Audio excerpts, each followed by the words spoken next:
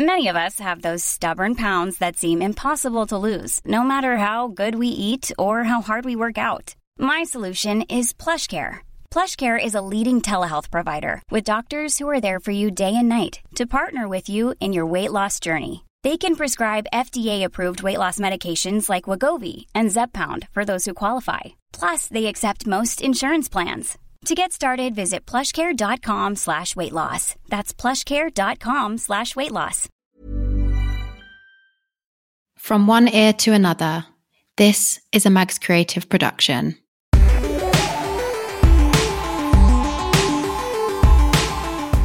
What a treat we have today, as today I'm joined with the winner of Series 1 of RuPaul's Drag Race UK, the Vivienne.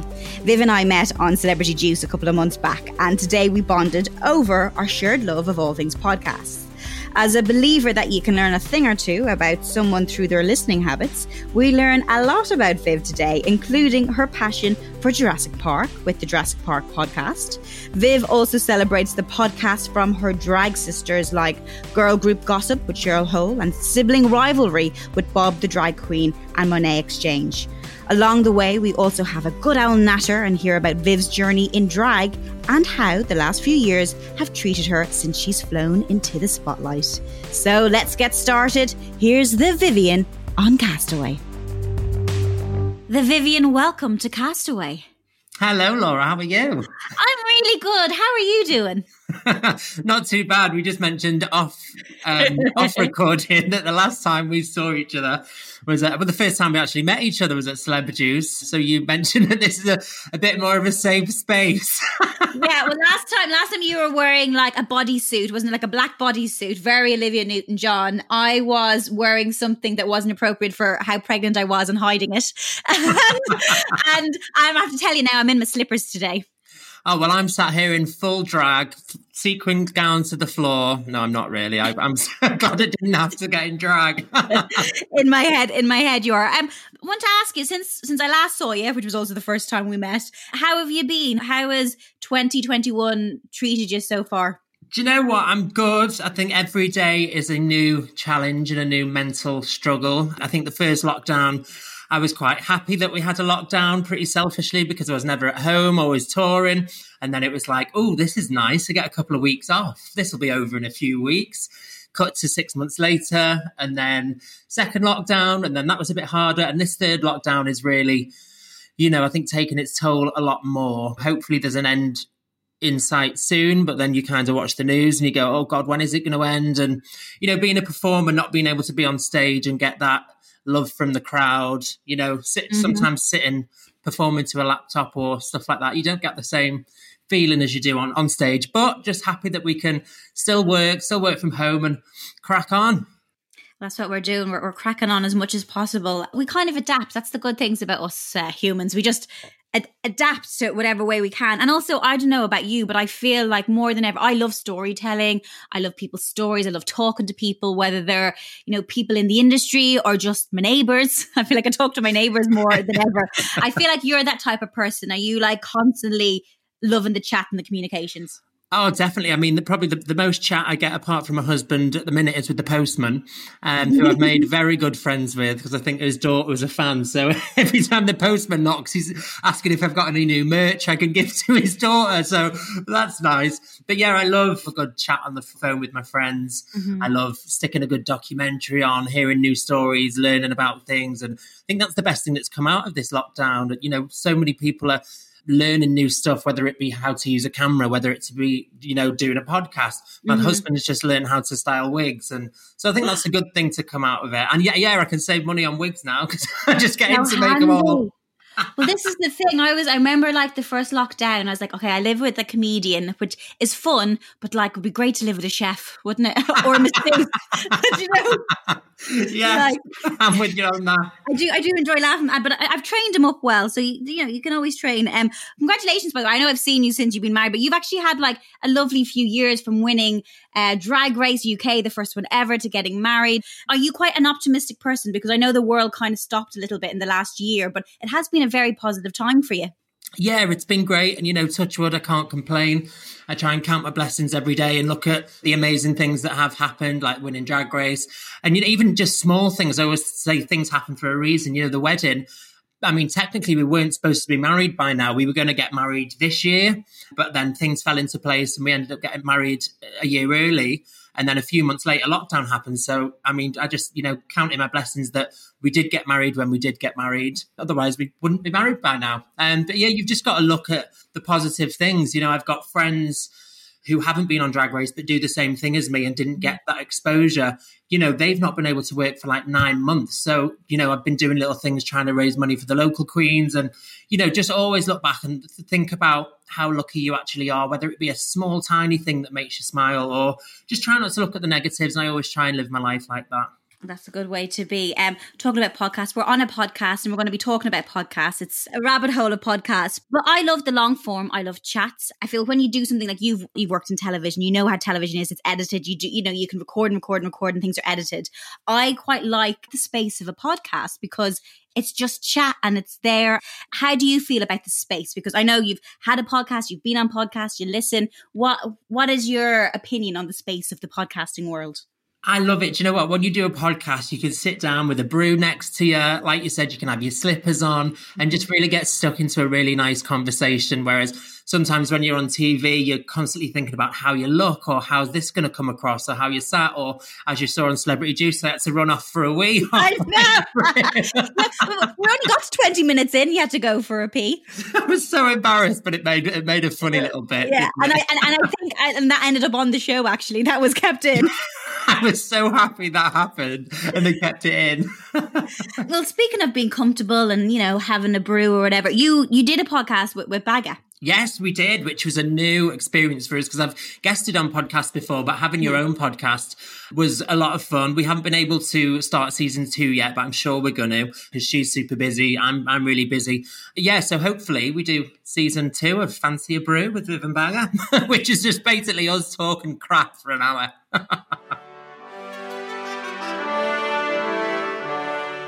Hello, everybody. I'm the Vivian. And I'm Baga Chips. And welcome to another episode of Fancy a Brew or Summer. The podcast where we talk about everything from drag, pop culture, and talking some shite. On today's episode, we are talking Pride. Woo! We are also talking about RuPaul's Drag Race All Stars. And finally getting back on the stage. Oh, Miss Baga Chips, we are now been in lockdown for 100 days. How are you coping, girl? How is your head? Oh my God, how's my head? Well, I've had many complaints, to be honest. Many refunds. I have to pay them, darling. Trust me. Yeah.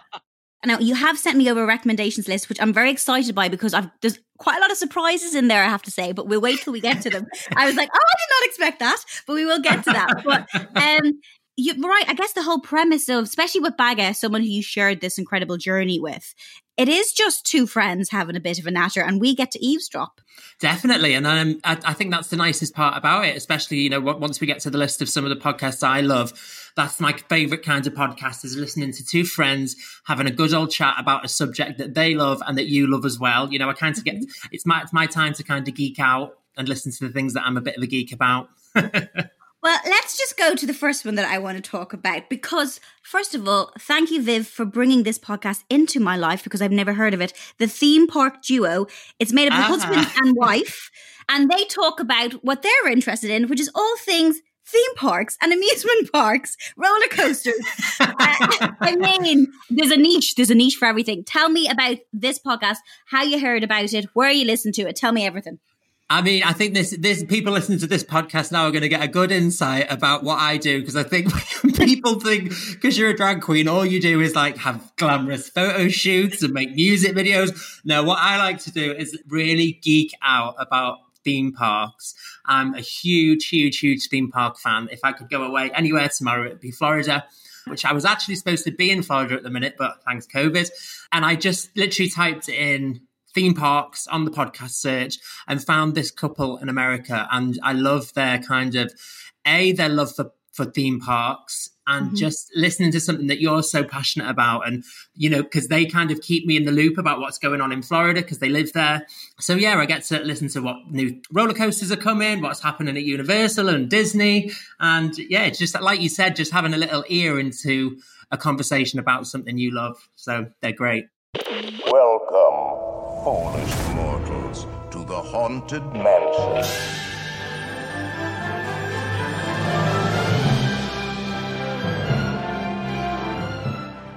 On this episode, we talk theme park memories. You're listening to episode 102 of the Theme Park Duo podcast. Prepare yourselves for an unforgettable encounter. Hi, and welcome to the Theme Park Duo podcast. Grab your park map, churro, and hop in line with us as we take you on a coast-to-coast adventure through the world of theme parks, haunts, conventions, and more. Now, here's your hosts, Nikki and Gabriel. Hello, everyone, and welcome to another episode of the Theme Park Duo podcast. I'm Nikki. And I'm Gabe. And we are the Theme Park Duo. Welcome, everybody, to our second episode of the season 5 of this adventure into themed entertainment. And they review all the rides, but this is so interesting because I would never have, I just guess I wouldn't, when I did see the list, I was like, theme parks. I wasn't expecting that. Maybe I assumed there'd be a lot of drag there. And I mean, I love a theme park. I don't know if you saw this. There was a recent episode of Don't Tell the Bride. And he surprised her by bringing her to a theme park, and she was blindfolded still in the wedding dress. And and I'm not going to lie, like perfect wedding. Yeah, but she wasn't so happy. And but I'm thinking, actually, you probably wouldn't have minded that. I would have been made up. Oh my God. I would have been made up. Honestly, all I do at my free time, I either sit on YouTube and watch all the new theme park videos, or I sit in the bath and listen to theme park podcasts. So give me a blindfold wedding on a roller coaster and I'll take that any day. Okay, let's talk roller coasters. What's your favorite one you've been on? Talk to me. How scary are we going classic like teacups in Disneyland? Are we going for the dodgy stuff? I grew up in a seaside town, which was like kind of a shit Blackpool. And I shouldn't say that, it's a lovely place, but we used to get once a year the theme parks would come, but they've been doing the rounds, so they're a little bit rusty and rickety, so yes. It has a different element of danger. What's your experience kind of growing up of roller coasters and your favourite ones? Well, I've not really talked about this a lot, but my mum's side of the family are Romany Gypsy. Mm-hmm. With that, we have a lot of showman and traveller friends. So I think my love of theme parks and everything kind of amusement-based, whether it be casinos or arcades or fairgrounds or theme parks, I think that stems from growing up around it and you know, doing a bit of work on them. And I think that's translated into my older life. So I love a good themed ride. So I love a good scary roller coaster, but kind of a dark ride, you know, like the Jurassic Park ride, which I'm sure we'll talk more about Jurassic Park later. Yes, we will. So I love a super themed ride. I love looking at the details, how things are done, and then a good old thrill at the end of it, which is Jurassic Park ride all over. So I cry when I go on the Jurassic Park ride, not because I'm scared, just because I get very emotional, whether I be in a theatre. You know, I love watching things and being overwhelmed by the magic of things. And I think theme parks and things like that, it's just perfect for me. Well, I guess it's fair to say theme parks they're theatrical, aren't they? There's like, I remember as a kid being very lucky to go on our big holiday to Disneyland. It was the biggest thing. I think it was like one of the first times I was on a plane, and you feel like you're in a movie. That's it. Well, I love. I got to take my husband David for the first time to Florida, and just seeing his face and seeing those feelings. I think I got more out of seeing him, you know, than me actually experiencing it. And just as soon as you go into places, you know, like Universal, just the theming, like you said, you feel like you're in a movie. The details and even the cast members, as they call them, they don't call them staff. You've done lots of interviews, and theme parks is probably not one of the questions that you get asked. But you were quite young kind of when you first discovered them. Do you remember the first ride you went on? Or the first ride I probably went on was probably at one of a friend of the family's fairground in Rhyl, which was it was like a haunted house kind of ghost trainy kind of thing. And then the biggest one, because I was actually scared of roller coasters. So our first ever family holiday to Florida, my dad was fuming with me because I wouldn't go on the big ones. He was like, I've brought you all the way to Florida and you're not even going on the big rides. But I go on them now. Now you do. Well, the podcast we're talking about is the theme park duo. Gabriel Montoya, who is one of the hosts of the podcast, he says, to me, theme parks are about making memories with my family, no matter what age. I've been looking at everything from a different perspective and thinking about theme parks. It's about building special moments. And you're right. You know, you look back and they are like pivotal moments. And normally it is a moment shared, isn't it? Oh, definitely. Yeah, because my mum wouldn't go on these big rides either as well. So my mum was always the one that was holding the bags. And you then when I was younger, I was Yeah. stood with her. But like I said about, you know, sharing the moments with people, I went with a friend, Bobby, to the Hollywood Universal a few years back when we were in LA. And again, because he'd never been to anything quite like that. I mean, because I think the UK theme parks compared to the American theme parks are a whole different ballgame. And I'm not going to say the name of any, but we went a few months back when a certain theme park reopened. And we were just kind of like, we had such a thrill on the rides, but everything around it just wasn't the same because there wasn't that theme and there wasn't that magic. And there's probably rain as well. Yeah. You need the jazz hands. I remember speaking about, you know, mom holding the bag. I don't know what age I was. I think I was the right height to go. Do you remember when you have to be the right height? They measure you. Do you remember that at the top of the queue? And you're like... All the little kids stood on the tiptoes. Please let me on. And I remember my friend who was with me was too small to go on it. I was just about the right height. My mother and the other parent there wouldn't go on it. So I went on it by myself. And you know the way they take pictures? You know, you can buy a picture. Yeah. I ended up, in all the pictures that we bought, I'm by myself with like a random family. So all these memories I have is like me and this, actually I remember I still have one we've got, and my mom says, is me and then this Asian family, because we went... They're like, who are they? I'm like, I don't know. I love that. Just let the kid go on the roller coaster on their own. They'll be fine. It was, you know what it was? Do you remember the one it's an elevator that drops? What's that one? Like the Tower of Terror. Yes, that's the one. That's quite a big one to go on your own as a kid. So well done. Thank you. The memories. The theme park duo, it's full of reviews as well. So it's informative as well as a little bit of fun too. Now, you did touch on Jurassic Park. And I mean, again, I feel like when you came on Celeb Juice, Viv, you came on the wrong episode because we did it. I was Did you see that? fuming.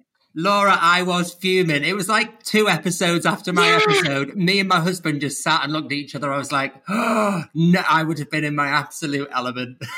And we spent the entire prop budget on the T-Rex that they brought. The T-Rex. I was saying, Jesus, they've gone all out this episode. What did I get? A bloody glory hole in a bog. You got to do a bit of karaoke to share as well. We're very appreciative of that. Well, I was all right about that bit. I was happy with that bit. Okay, so talk to me about the Jurassic Park podcast, because first of all, how do you find out such a thing exists? I'm assuming, do you kind of just go into, similar with the theme park one, you search for it? Yeah, well, a little backstory about Jurassic Park. I do not know where this love of Jurassic Park came from. I liked the movies as a kid, but it wasn't until I was about 19, 20. Do you know what? I think it was actually from going back to Universal, going on the Jurassic Park ride and just realising how much of an effect it has on me as a kid. It's so strange. I've got 2 legs full of Jurassic Park tattoos. Mm-hmm. I've got a room full of Jurassic Park merch. I sit in my spare time painting dinosaur models. I'm a huge Jurassic Park geek. So then, I mean, if I'm a geek about something, whether it be theme parks or Jurassic Park, I look for a podcast on it. And then I came across this podcast.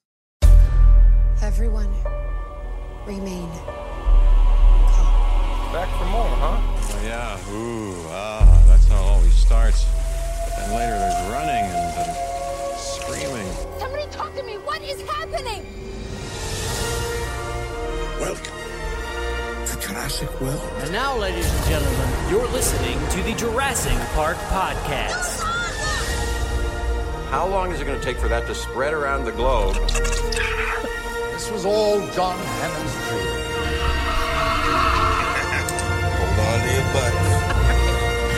Seriously? Well, we're back. Hello, everybody, and welcome to the 263rd episode of the Jurassic Park podcast. I'm your host, Brad Jost, and we're here to discuss all things Jurassic Park.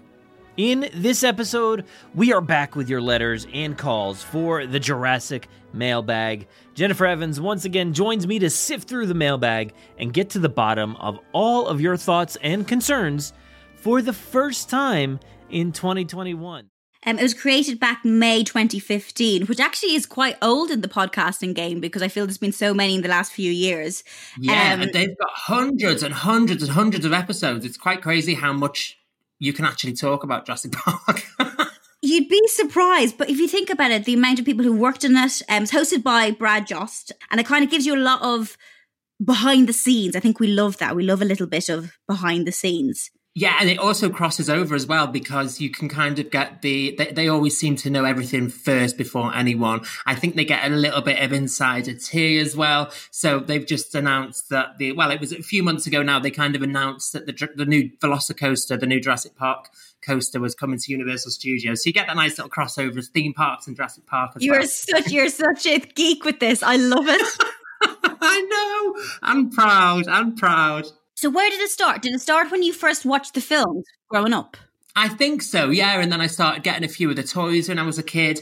And then it kind of died down. I don't know whether I just forgot about it or I got preoccupied with other things. I think so the love of it was still there. I just think I got a bit more into makeup and that side of things. But then when I went back to Universal, got on that ride again. And then the music for me is such a huge, huge part. That John Williams score, I think, is the best. And fun fact, that was actually my wedding theme. We walked down the aisle, not to that exact version. It was like an orchestral version. I'll send you the link. It is stunning. Oh my God, please do. That was like a non-negotiable with my husband. I was like, please, please, please, can we walk? And he was like, I am not walking down the bloody aisle to Jurassic Park. But then I played in the version that I found and he absolutely loved it. And you could kind of see people on the wedding video, people going, is this Jurassic Park? They're like, of course it's Jurassic Park, it's Viv. I mean, it's epic though, isn't it? So I feel like weddings are epic, so why not have an epic tune? Exactly. I think he drew the line about me wanting a velociraptor to follow us down the aisle. What do you think of the new films, the Chris Pratt films? So I love them. I think Jurassic World 1 was just such a big run-up to the movie. Everyone was so excited about it. I thought they did an amazing, amazing job. And then the second one, Fallen Kingdom, I thought had some great bits, but it felt a bit rushed in the storyline. But Jurassic World 3, Dominion, is coming very, very soon. And I'm so, so excited about that. Well, I need to share with you because Jurassic World, when they brought that out, I was sent over to New Orleans to do a behind-the-scenes show about Jurassic Park and filming it. Oh my God. It was never aired, Viv. But myself and Alex Zane, we were sent over and there was really bad weather, so they had to cancel a day. And we're in New Orleans, so you can imagine in New Orleans what it's like. We had a few drinks. Should be really nice. And then the next day, they brought us onto set because they were still making the film. And I was interviewing Bryce Dallas Howard. Bryce Dallas Howard. I can't even remember now. The drinks are still in my system. And Chris Pratt. But we were doing it on set. And I'm a fan, but I'm not as probably big a fan as yours. But to actually be there, we filmed all this stuff. And then in the end, the channel, for other reasons, weren't able to do the movie show. So nobody has seen any of those interviews. If you've got a bootleg version, send it me over on WhatsApp. But it was incredible. And what you were saying about theme parks, it did remind me of being when I was on set and there was dinosaurs there. And when we went in on set, like I felt like I was in a theme park. So I can see maybe the draw of why you love theme parks so much, because it is like a movie set. I've been doing some research as well, and you can still visit the set from Jurassic World 1. I think Jurassic World 1, it's somewhere in Hawaii, and I think it's very expensive to go. So maybe after COVID. They've got the whole Indominus Rex paddock is all still there, and loads of bits, that tourists can go and see. So I'd love to do that. And I think they were filming in Pinewood for the new one. So there was an opportunity for me to go to Pinewood to film something that got cancelled. And then obviously because of COVID, nobody else was allowed on set. But I was on the phone to my manager going, please, please, please pull every string you've got. Talk to everyone. Please get me on that set. Obviously we couldn't, but never mind. The world knows of your love of Jurassic Park now, and your knowledge too. But also, yeah, great facts. The Jurassic Park podcast, if you want to find out more, do check it out. And even if you're not the biggest fan of Jurassic Park, or you don't think you are, like I've never met someone who doesn't like that film, that it doesn't bring back some memories from childhood. I think it's one of those films, it's on every Christmas. Yeah. And I think it was such a game changer in the movie world. It was one of the first to use animatronics. It's aged well. If you watch back the old one. So good. And you know what? Sometimes I prefer seeing the animatronics than I do to, the CGI dinosaurs. Yeah. And when they brought the CGI dinosaurs back, I think it was from Stan Winston Studios. He did the original movie. But when in Jurassic World Fallen Kingdom, when it was the big Brachiosauruses, it panned out and it died in Chris Pratt's hands because it was a real animatronic. It was moving, it was breathing. It was just the most emotional thing. Mm-hmm. And I just think that strikes a chord more than seeing anything CGI. Well, what we had on Celeb Juice, I'm devastated you didn't come that day because it was animatronic. It had this massive robot being, it was incredible. It's fantastic. I loved it. Don't talk to me about that anymore. I'm fuming. Also, do you remember? I remember when I first saw the original with, is it Sam O'Neill, isn't it? And Laura Dern. Yes. I remember being petrified that this could happen because, they have that crystal or whatever the bug is in, they extract the blood from. Yeah. I remember thinking, that could happen. The dinosaurs will come back. I always thought that, it is quite a believable storyline, and even though there's dinosaurs running around killing people and stuff, I think it could happen. They've done stuff similar, but not with dinosaurs, right? Viv, I feel in the last year anything can happen. So if the dinosaurs come back, it wouldn't shock me. And talking of Sam O'Neill, and it's Laura Dern, isn't it? Who played Ellie. They're all coming back for Dominion. So apparently they're going to have every character or as many characters across the franchise come back. What about Jeff Goldblum as well? Do you remember Jeff Goldblum was in it? Jeff Goldblum's fab. Well, he was in the last one, so he was in Fallen Kingdom. So I'm sure he's coming back for the next one as well. And I've got Laura, you're going to have to come round, and we're going to have to show you. Well, once you're allowed to come round, I'll show you my Jurassic Park collection. I've got John Hammond's cane with the amber on top with the mosquito in it. I've been collecting signatures as well. So I've got Laura Dern, Sam Neill, and I really, really, really want a Richard Attenborough one. God rest his soul. I thought when I went to Keith Lemon's house that he had a lot of interesting stuff in his house, but I think he may rival him. And you know what? I think that is the reason I love Keith Lemon because I love what he does on TV. Sitting on Celeb Juice watching what he does, as a professional and watching the way he works, I'm so in awe of just how amazing he is. As soon as that camera's on, he's just hilarious. He does his job. He has fun. But then seeing him off, I think he reminds me a lot of myself. I'm not comparing how talented he is, trust me, because he is phenomenal.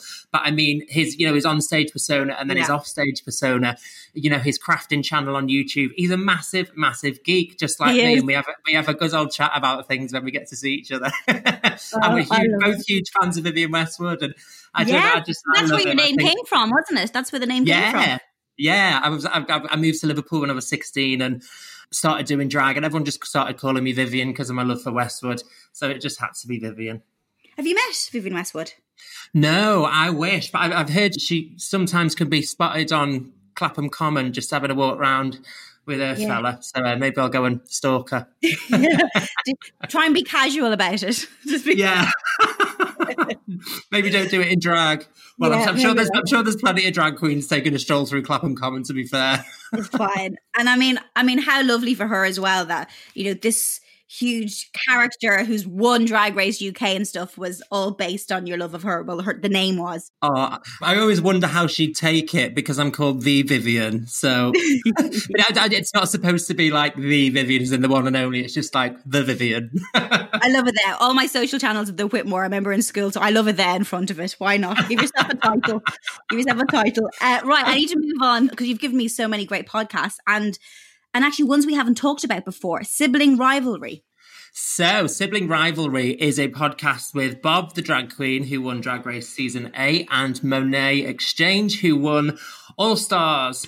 So it's like we were saying before about just two good mates having a good old natter and a laugh. And Bob the Drag Queen is so hilarious. So Sibling Rivalry, they basically get on, have a good old chat. They'll either be reviewing episodes of Drag Race that have just passed. They'll be talking about things like the presidency.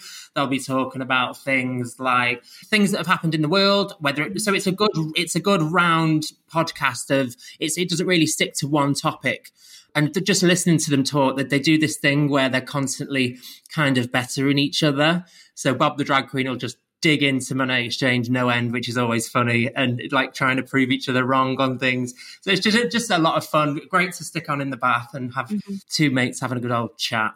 Spoiler alert. By the way, if you have not watched Drag Race yet, log off. Log the fuck off. This is not time, okay? Yeah, we're going to talk about literally all the spoilers. We're literally going to talk about the entire show. So if you haven't watched it, don't listen to this. And then send us a message. Be like, guys, I can't believe you said this, bitch. We're telling you right now. Don't listen if you haven't watched the show. But also, bitch, I cannot believe Corvette. We are... Next week will be, I think, 8 episodes. Is this week 8 episodes or is next week 8 episodes? That was so stupid. Funny. Corvette, hop in the motherfucking jet like that.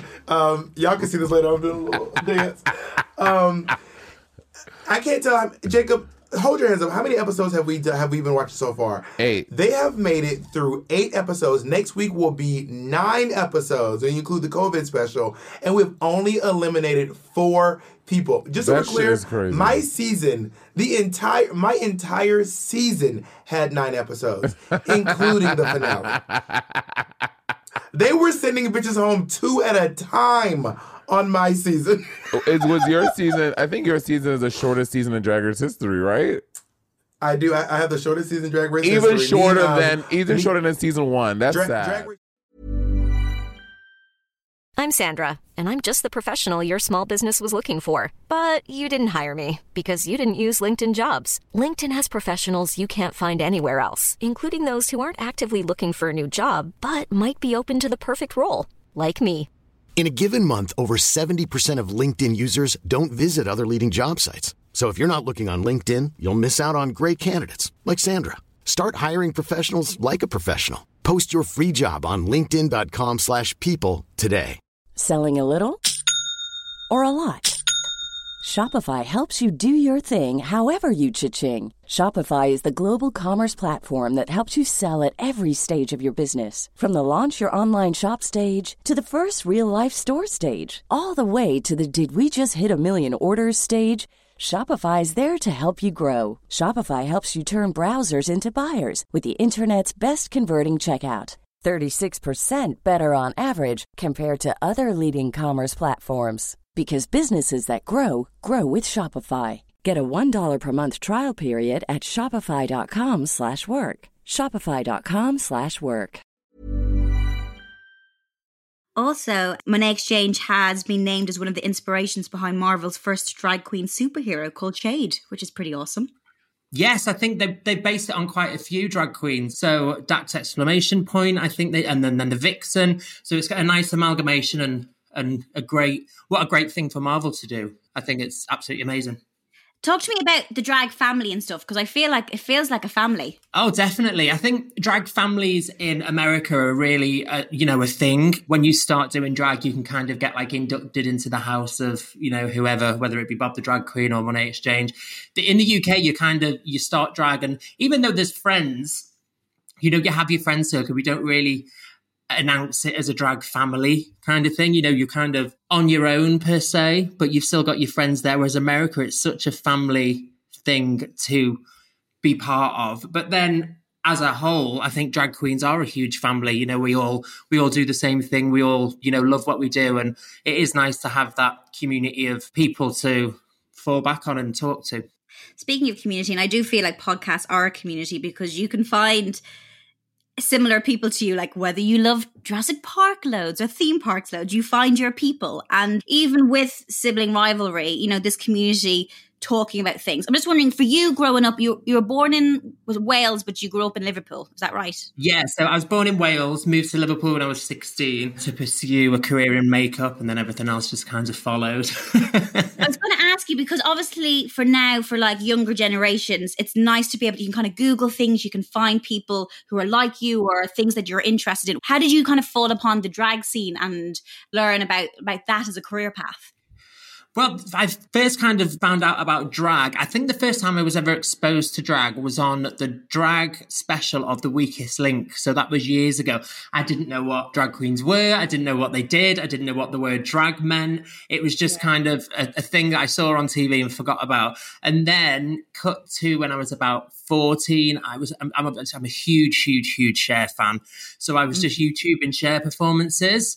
And then I found this video of her performing in this tiny little gay bar, and I was like, what the hell is Cher doing performing in this tiny little gay bar? And it wasn't until I read the description, it said Chad Michaels as Cher. My mind was just blown. I was like, what? This is a man. He's the spitting image of Cher. I was like, this is crazy. So this just sent me into a massive rabbit hole of researching these other people. I found Derek Barry doing Britney Spears. And again, I was like, that's Britney. I was like, that's Britney's, that can't, what? I was just like, no, this is not happening. So then I got really good friends with Chad Michaels. We started talking online and then he performed at our wedding, which is amazing. So then moving to Liverpool, I worked in makeup and I worked at a bar called Pink behind the bar when I was 16, but I said I was older. You did what we call in Ireland, we call it a Nadine Coyle. Have you heard about that Girls Aloud? Oh my God, yes. You know the story. In Ireland, it's the biggest thing that ever happened. I think I watch that clip every now and again just to put a smile on my face. Betty. Yeah, it's amazing. Brilliant. So yeah, working behind a bar in a gay bar and then seeing the drag queens and seeing how much fun they were having. So I just spoke to the owner one night and said, can I have a little go with this? I think I'd be dead good. So he was like, yeah, go on, love. I'll give you the blue wickers and about 20 quid a night. And then that's how it all started. It sounds kind of almost like meant to be. Do you have any obstacles kind of when you were like, this is the path I want to go? And do you find, I guess, growing up very accepting or, just wondering what that was like for you? Because I feel like everyone has a different story. Yeah, touch wood. I think I always knew it was going to happen and become a drag queen because even when I got into makeup, looking back now, it was kind of like I was always preparing myself and putting myself through the ringer of learning these skills so that once I became to be a drag queen, then I was already okay at makeup.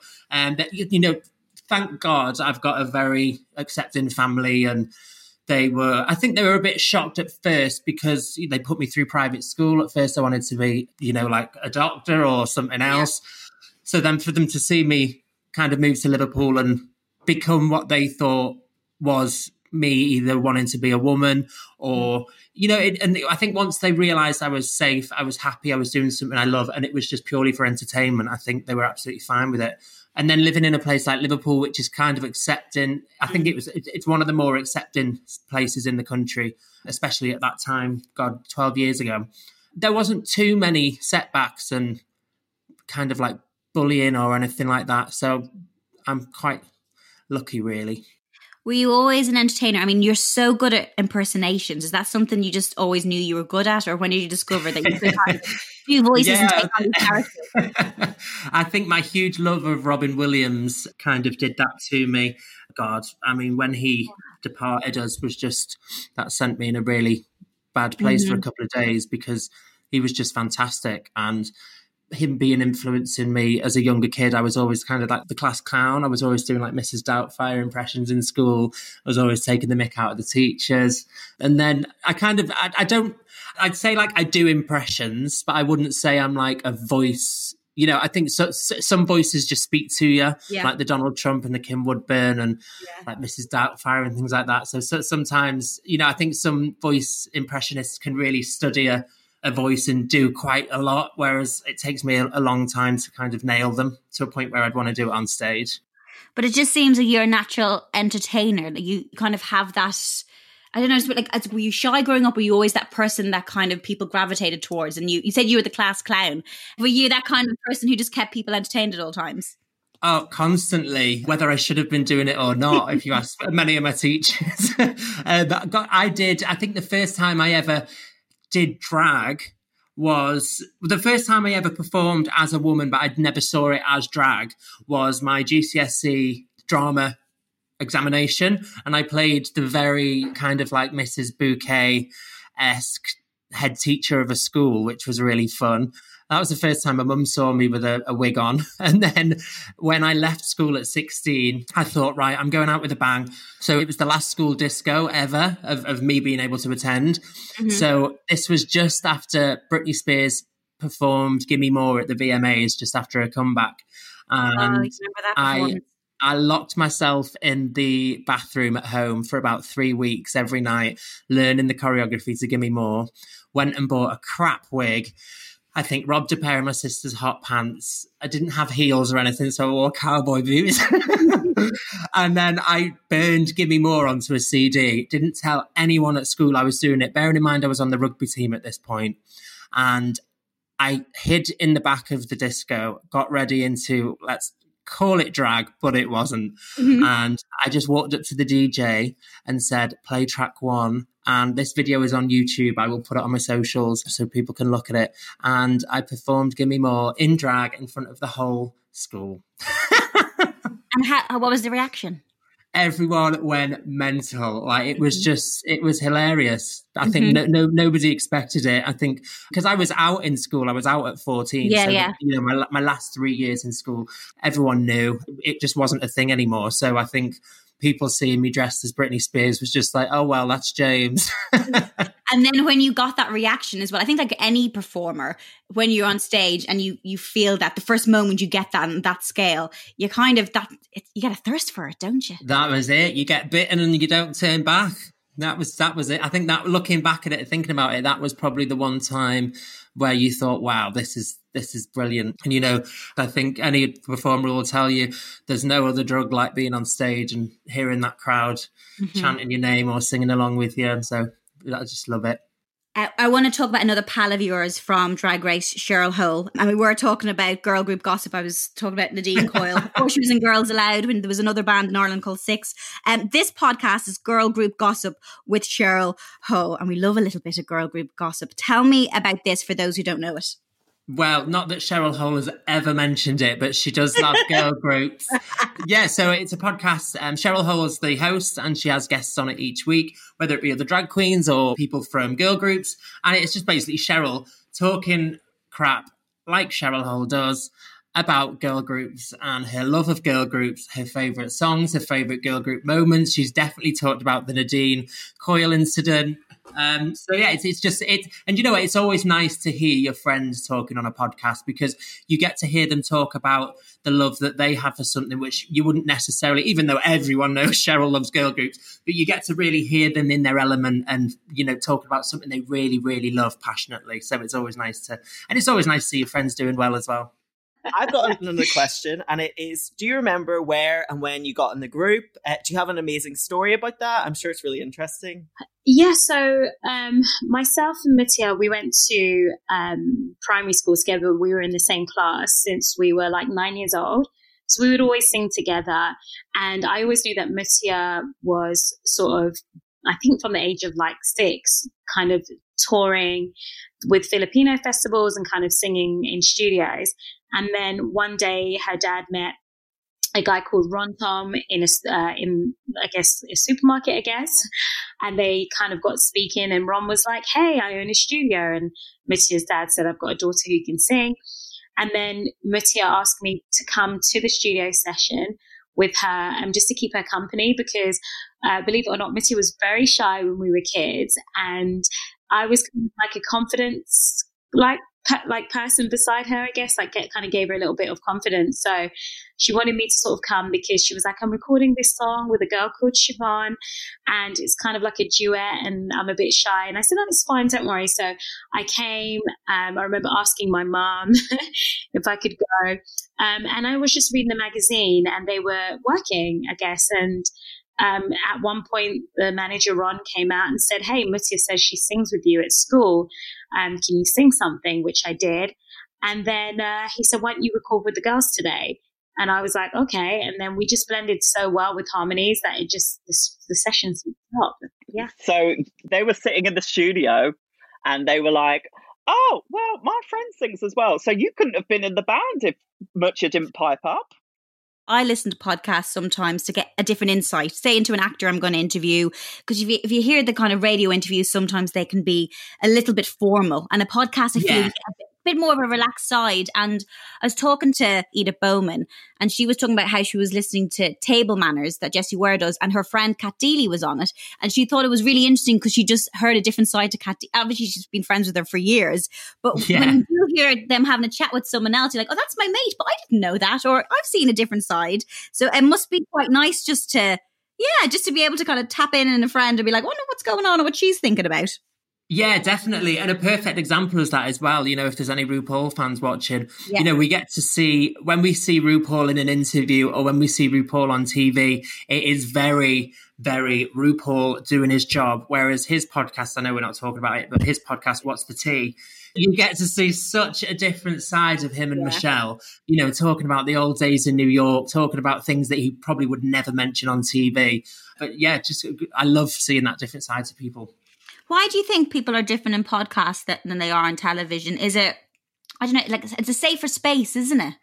Oh, definitely. It's such a safe space because I think the people, you know, if I was to go on, I don't know, say Lorraine, I would be having people watching me, you know, like the Joe Beer can or, somebody who might take offense to the way I live or they don't agree with homosexuality or anything like that. Whereas I think if you're looking for Cheryl Hole podcast, A, you know who Cheryl Hole is, B, you probably love drag, and C, you probably love girl groups. So you're tapping straight into your target audience already. Who's your favourite girl group? Oh, my favourite girl group? Oh. As a DJ, as an ex-DJ, I'm probably going to say I probably threw Girls Aloud on more than I threw anyone else on. Really? What's your favourite Girls Aloud song?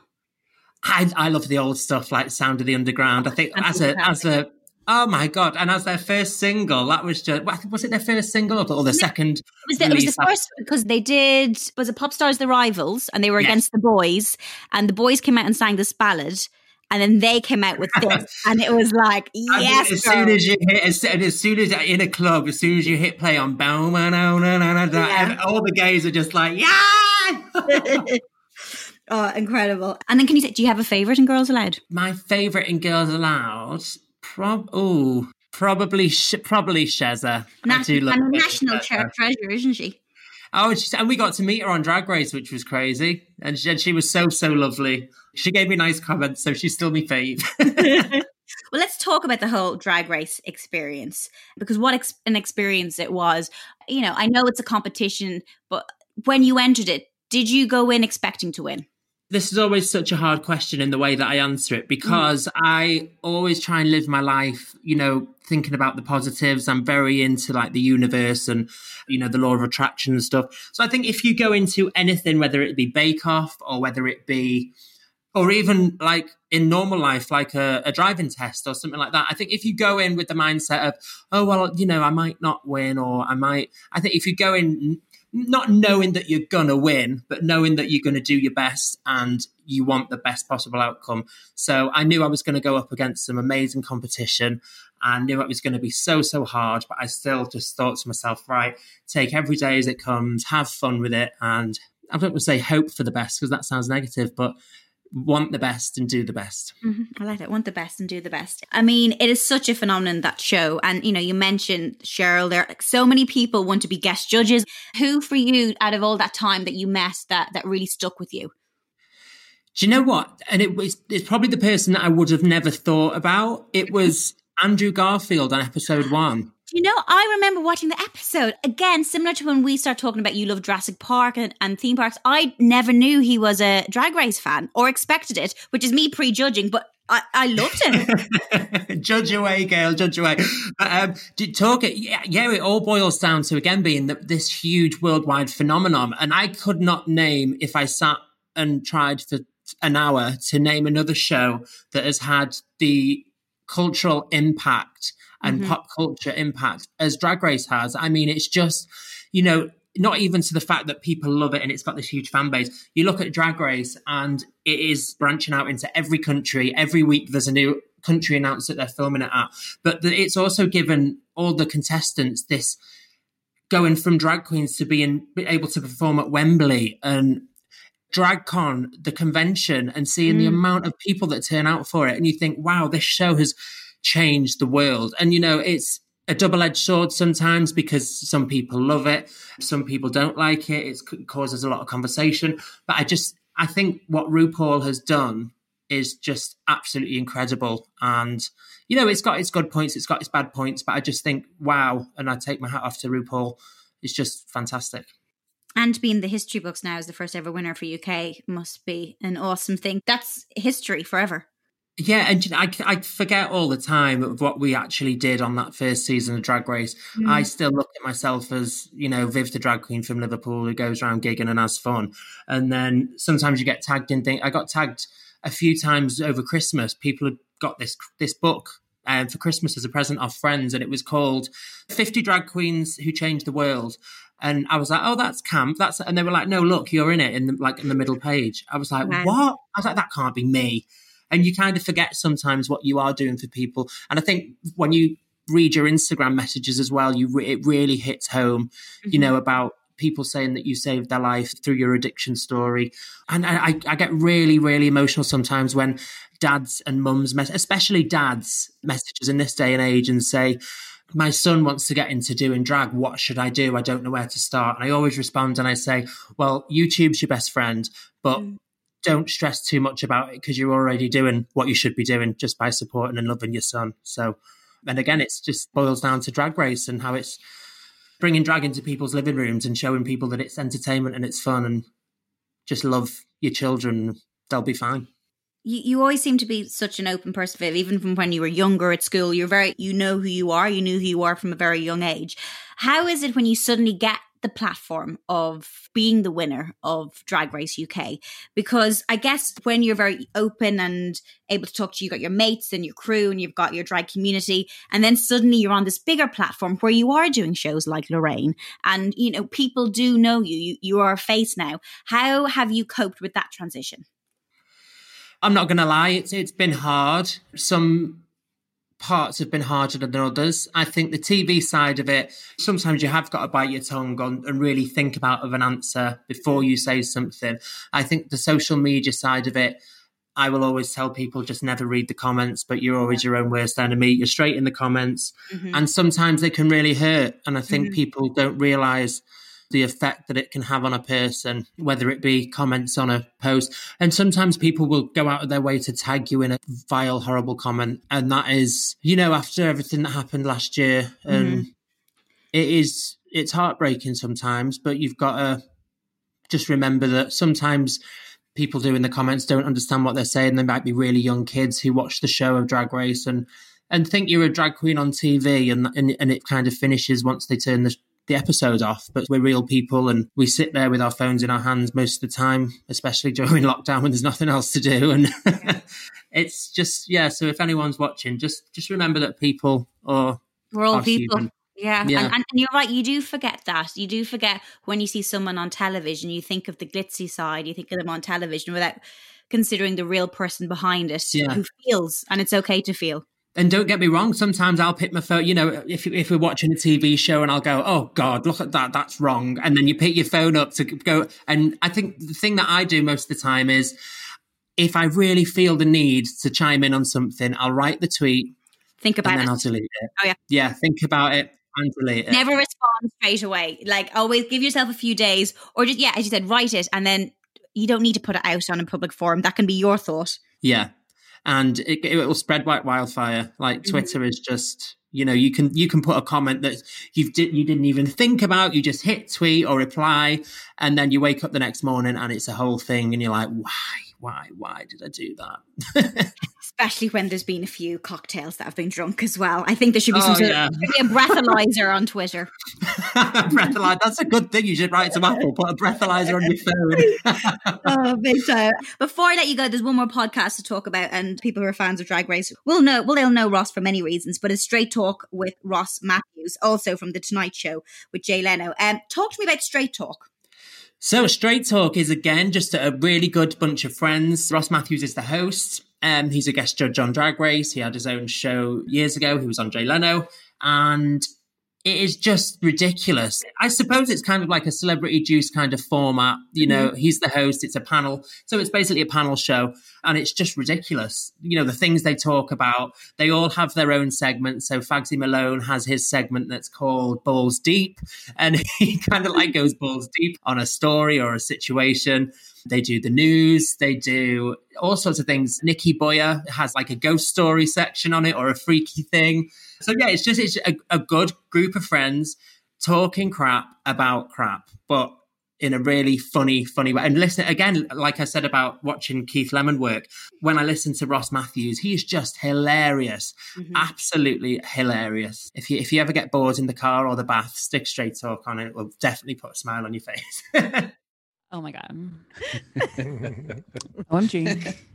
Did you hear the news? Did anybody know? I don't know if you heard it, but did you hear the news? Mm-hmm. Oh yeah. Chardonnay, posture, be a little pitchy, and tempo. Play that song that makes Daddy walk down the aisle, Chardonnay. Do you want to see it? Yes, please. The Ring. Beautiful. Love it. This is The Ring. Let me tell you, a bitch knows how to keep a secret. There's a bitch kept a secret. And you three bitches know how to keep a secret for a bitch. But you knew, and you knew, and you knew. And if the audience doesn't know, what are you talking about? The gentleman caller and I have become, as they say, engaged. Chardonnay, tempo. Someone turn the page for the dear. I said memorize a song. You just sat there like a fool. Oh my gosh, congratulations. Thank you so much. So, I mean, I know I've said it a million times, but to say it here in front of the Straight Talkers, I've never seen so much support and love from a group of people on a page. Like, we all felt it. In fact, I had a life coaching client. Hold on, Chardonnay, can you shut the fuck up? This is like so annoying. Shut up. This is too much, Chardonnay. Someone nice close that she's practicing, but it's just too much. Close the organ lid on her fingers, please. It's a little cryptic, too. Thank you. Oh, wow. Thank you. So I had a life coaching client that was her poor little fingers. Oh my God. I was going to ask you, because you did mention the bath there. It was a place where you listen to podcasts. Is that your usual place? Depending on what the podcast is where you listen to it. Like if it's a funny one or if it's kind of more specific or niche, like is it the bath? Is it going for a walk? Is it driving? Yeah, the bath is always the one before I get into drag. So usually I'll get into the bath. I like to be about an hour in the bath once I shave everywhere ready for drag. And then the podcast will carry on into my makeup routine. So I think that's how I first ever discovered podcasts, to be fair. I used to get bored putting my makeup on and there's only, so many times you can stick your favorite album on. And then I found these podcasts. I think I'd heard Rue talking about it. So I think What's the Tea was my first ever podcast. Was it through RuPaul then that you kind of got into podcasts? Yeah, definitely. It was What's the Tea? And then you kind of go into the rabbit hole of, once you're up to date and listen to the whole backlog of the first one you've found, then you go and find another one and do the same with that. And then you're up to date. So you find another one and do the same with that. So yeah, I think my favorite podcasts are definitely the kind of unscripted kind of chats with friends. And there's some great people, and Ross is one because obviously he's friends with lots of different people like Lisa Vanderpump and Rosie O'Donnell, and no topic is off limits. And I guess for a lot of people too, it's an insight because you kind of feel like you're one of the friends too, and you kind of feel like, and probably sometimes you feel like you know these people way too well because you've heard them talk about everything.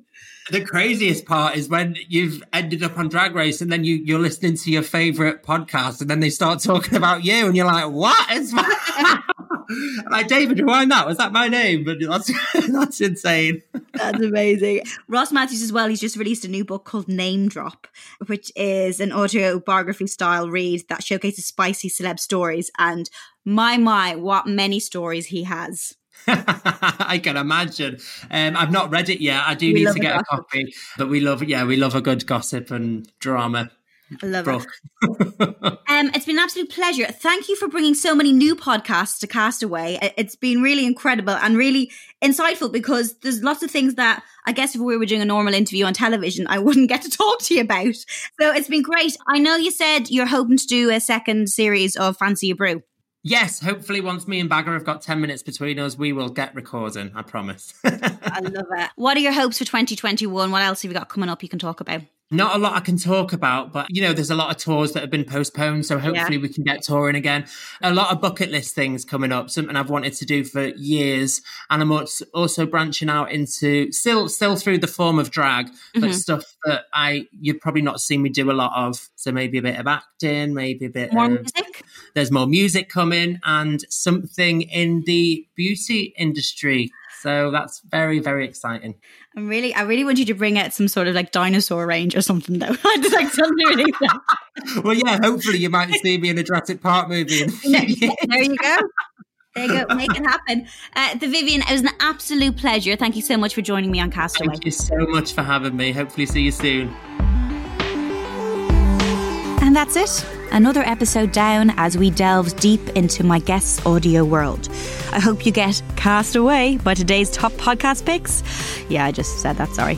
All of the podcasts we've mentioned today are included in the episode show notes. Now, if you love this conversation as much as I did, please share your thoughts by leaving a review. And if you'd like to receive weekly installments of Castaway delivered straight to your phone, hit the subscribe button. Until next time, that's it from me. Take care.